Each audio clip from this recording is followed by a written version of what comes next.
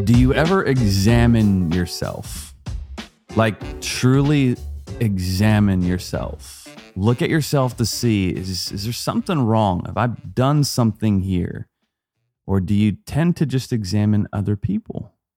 Yeah, and when we do examine ourselves, we tend to examine ourselves to look for the good so we can defend ourselves. Oh, yeah. We put on rose-colored glasses. Assign positive motives to even things that were done wrong and all of that. Yeah. But do we really examine our heart attitude and our standing before God? Now, how does God see this? Yeah. Well, Paul gets into that in 2 Corinthians chapter 13. It's the last chapter in 2 Corinthians. We'll be moving on to Exodus tomorrow. You're listening to Between the Lines. I'm Scott. I'm Junior. And you want to get started here, Junior? Yep. We have 14 verses here. So I'll toss it over your way around verse 7. All right.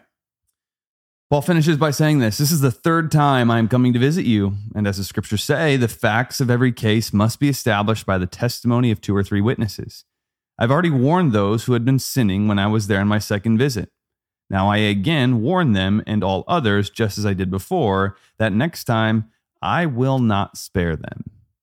There's something to Christian community that, and I feel like we're kind of losing this a little bit in the Western culture, though maybe I sound like an old man. Definitely in any place where Christianity has multiple congregations, yes. Yeah.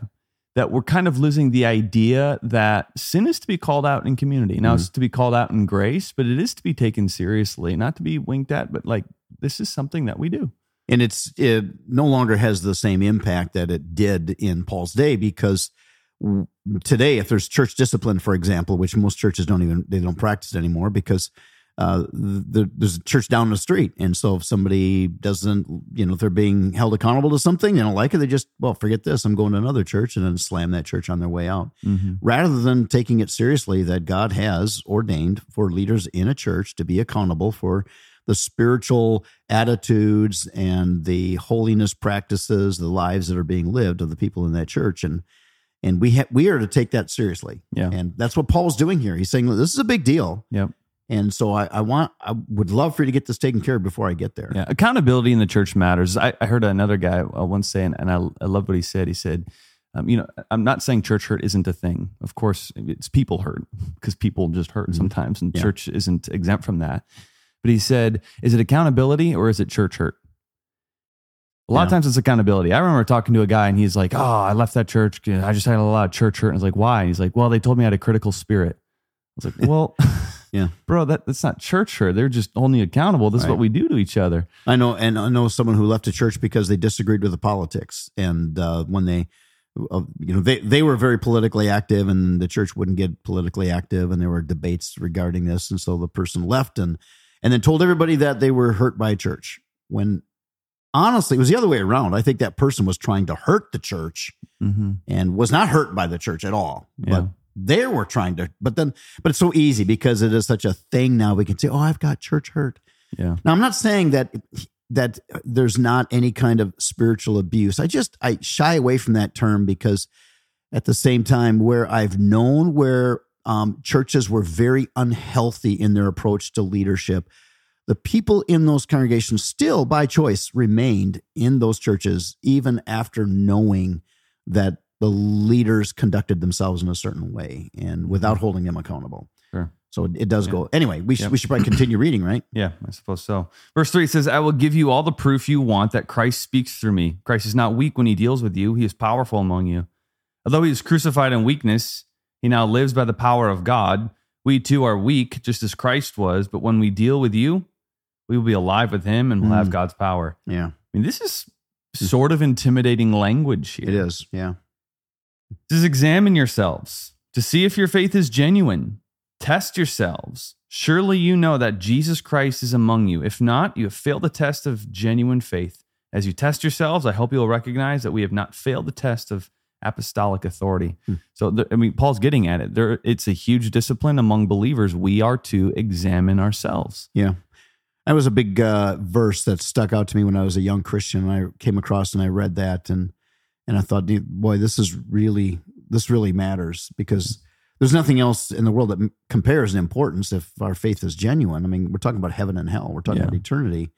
Yeah. And so that led me on this real self-examination. Okay, what is it that I believe? Do I know that I'm completely lost without Jesus. I cannot save myself. And that, do I believe that Jesus died for me? Do I believe that he rose again from the dead? Am I fully embracing and trusting in him? While in meaning that by that, if I'm really trusting in him, that means I'm trusting him with my life. That is committing myself to following him. That involves repentance, that I'm no longer living for myself. I truly want to go his way. That's that self-examination. And that's the context, right? Mm-hmm. Examine yourself to see if you're in the faith. But I do also just like the idea, because it's all over Scripture, of just examine yourself. And we talked about this past weekend at the Bridge, with meekness. That meekness, when there's power, it's like a rocket, A rocket going into space has a lot of examination. You get on an airliner, and there's a lot of anything powerful has a lot of examination. And if we as believers are to live in power, we got to be constantly examining ourselves. Yeah, and the more influential we are, the more necessary it is. The more that is at stake, the more necessary that examination is. It's like, I'm a pilot. I fly airplanes, and there's such a big deal in aviation world about going through checklists, that because there's just too much at stake and it's too easy to miss things. And this has been a very healthy practice for me in my own life, is to have that checklist, because I can so quickly defend myself and say, okay, maybe I said the wrong thing, but my motive was this. And I want to very quickly say that this is where my heart is. Justify it, yeah. But the truth is, usually when I say the wrong thing, we say, oh, I didn't mean that. Yeah, the truth is, if I am honest in that self-examination, I did mean it. Yeah. And not to belabor the point, Dad, but I did have last night, my daughter came into our room. Nicole and I were watching like Psych or something like that. And my daughter was supposed to be sleeping, but she came into our room and she said, tonight after dinner, I said something, and I think maybe that was disrespectful, and I just want to apologize. And it wasn't, I don't even remember what she said. And it was like, well, thank you, baby. And she went back to bed, and my wife Nicole looked at me, she's like, what was that? I said, no, I actually love that, because she's learning to examine herself and take care of any sin that she might find in herself. And that's something that we should never lose. Yeah. And that's what Paul is saying. That's great. Verse 7 says, verse 7, why don't you take it, Dad? We pray to God that you will not do what is wrong by refusing our correction. So refusing correction. He said, do what is wrong by refusing correction. Refusing correction is wrong. I hope we won't need to demonstrate our authority when we arrive. Do the right thing before we come, even if that makes it look like we have failed to demonstrate our authority. For we cannot oppose the truth, but must always stand for the truth. We are glad to seem weak if it helps show that you are actually strong. We pray that you will become mature. And I'm writing this to you before I come, hoping that I won't need to deal severely with you when I do come. For I want to use the authority the Lord has given me to strengthen you, not to tear you down.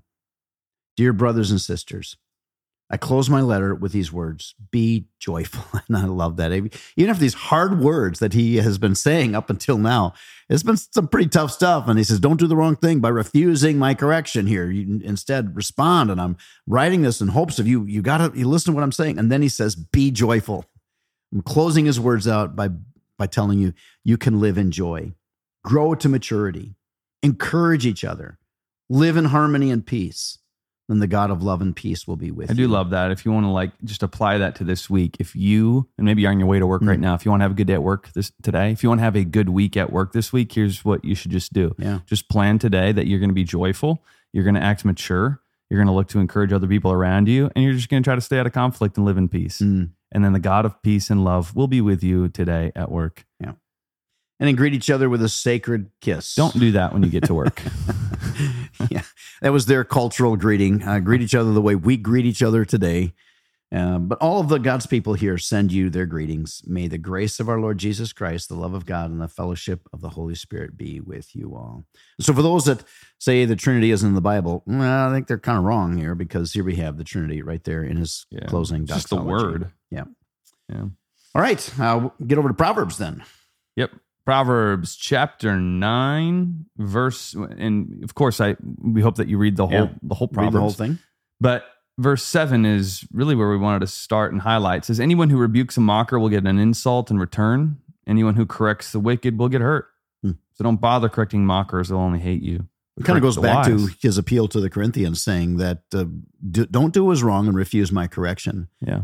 And have I learned that through the years. In fact, it takes some real wisdom, and I don't always have that kind of wisdom to have the insight as to where a spirit's at and whether or not they're going to receive the correction. And time and again, I mean, I guess I still chance it, but not that long ago, I really trusted the person I was speaking to had the wisdom to receive correction and did not, and that hurts. But that's what he's saying. It's just going to bite you. If you correct the wrong person, it's just going to bite you. Yep. So don't be that wrong person. No. Be open and always be praying, God, speak to me through the people that you've placed in my life and give me the humility. In fact, that's what it is all about. It's having the humility to be open to learning by receiving truth from the people God's put in your life. That's right. All right. Well, it's Monday, October 9th. I don't even need to say which special day it is because I think some people even have off school, off work, all today's that. Been canceled, though. It's Columbus Day. It's been canceled. So, well, it's been moved, I guess. I mean, I grew up calling it Columbus Day, and I always loved it because I had off school. But now it's, I think it's Indigenous Peoples Day. Okay. So I don't know how we necessarily celebrate that other than just recognizing it and maybe enjoying a day off of school or however. But enjoy your day today. I'm at a conference, so. Hey, really? Yeah. Where? In Jacksonville, Florida. So as we speak, I am in Jacksonville, Florida. Wow. Now I guess people know we record this ahead of time. All right. Well, make it a good day. Yeah. And I'll see you tomorrow. God bless.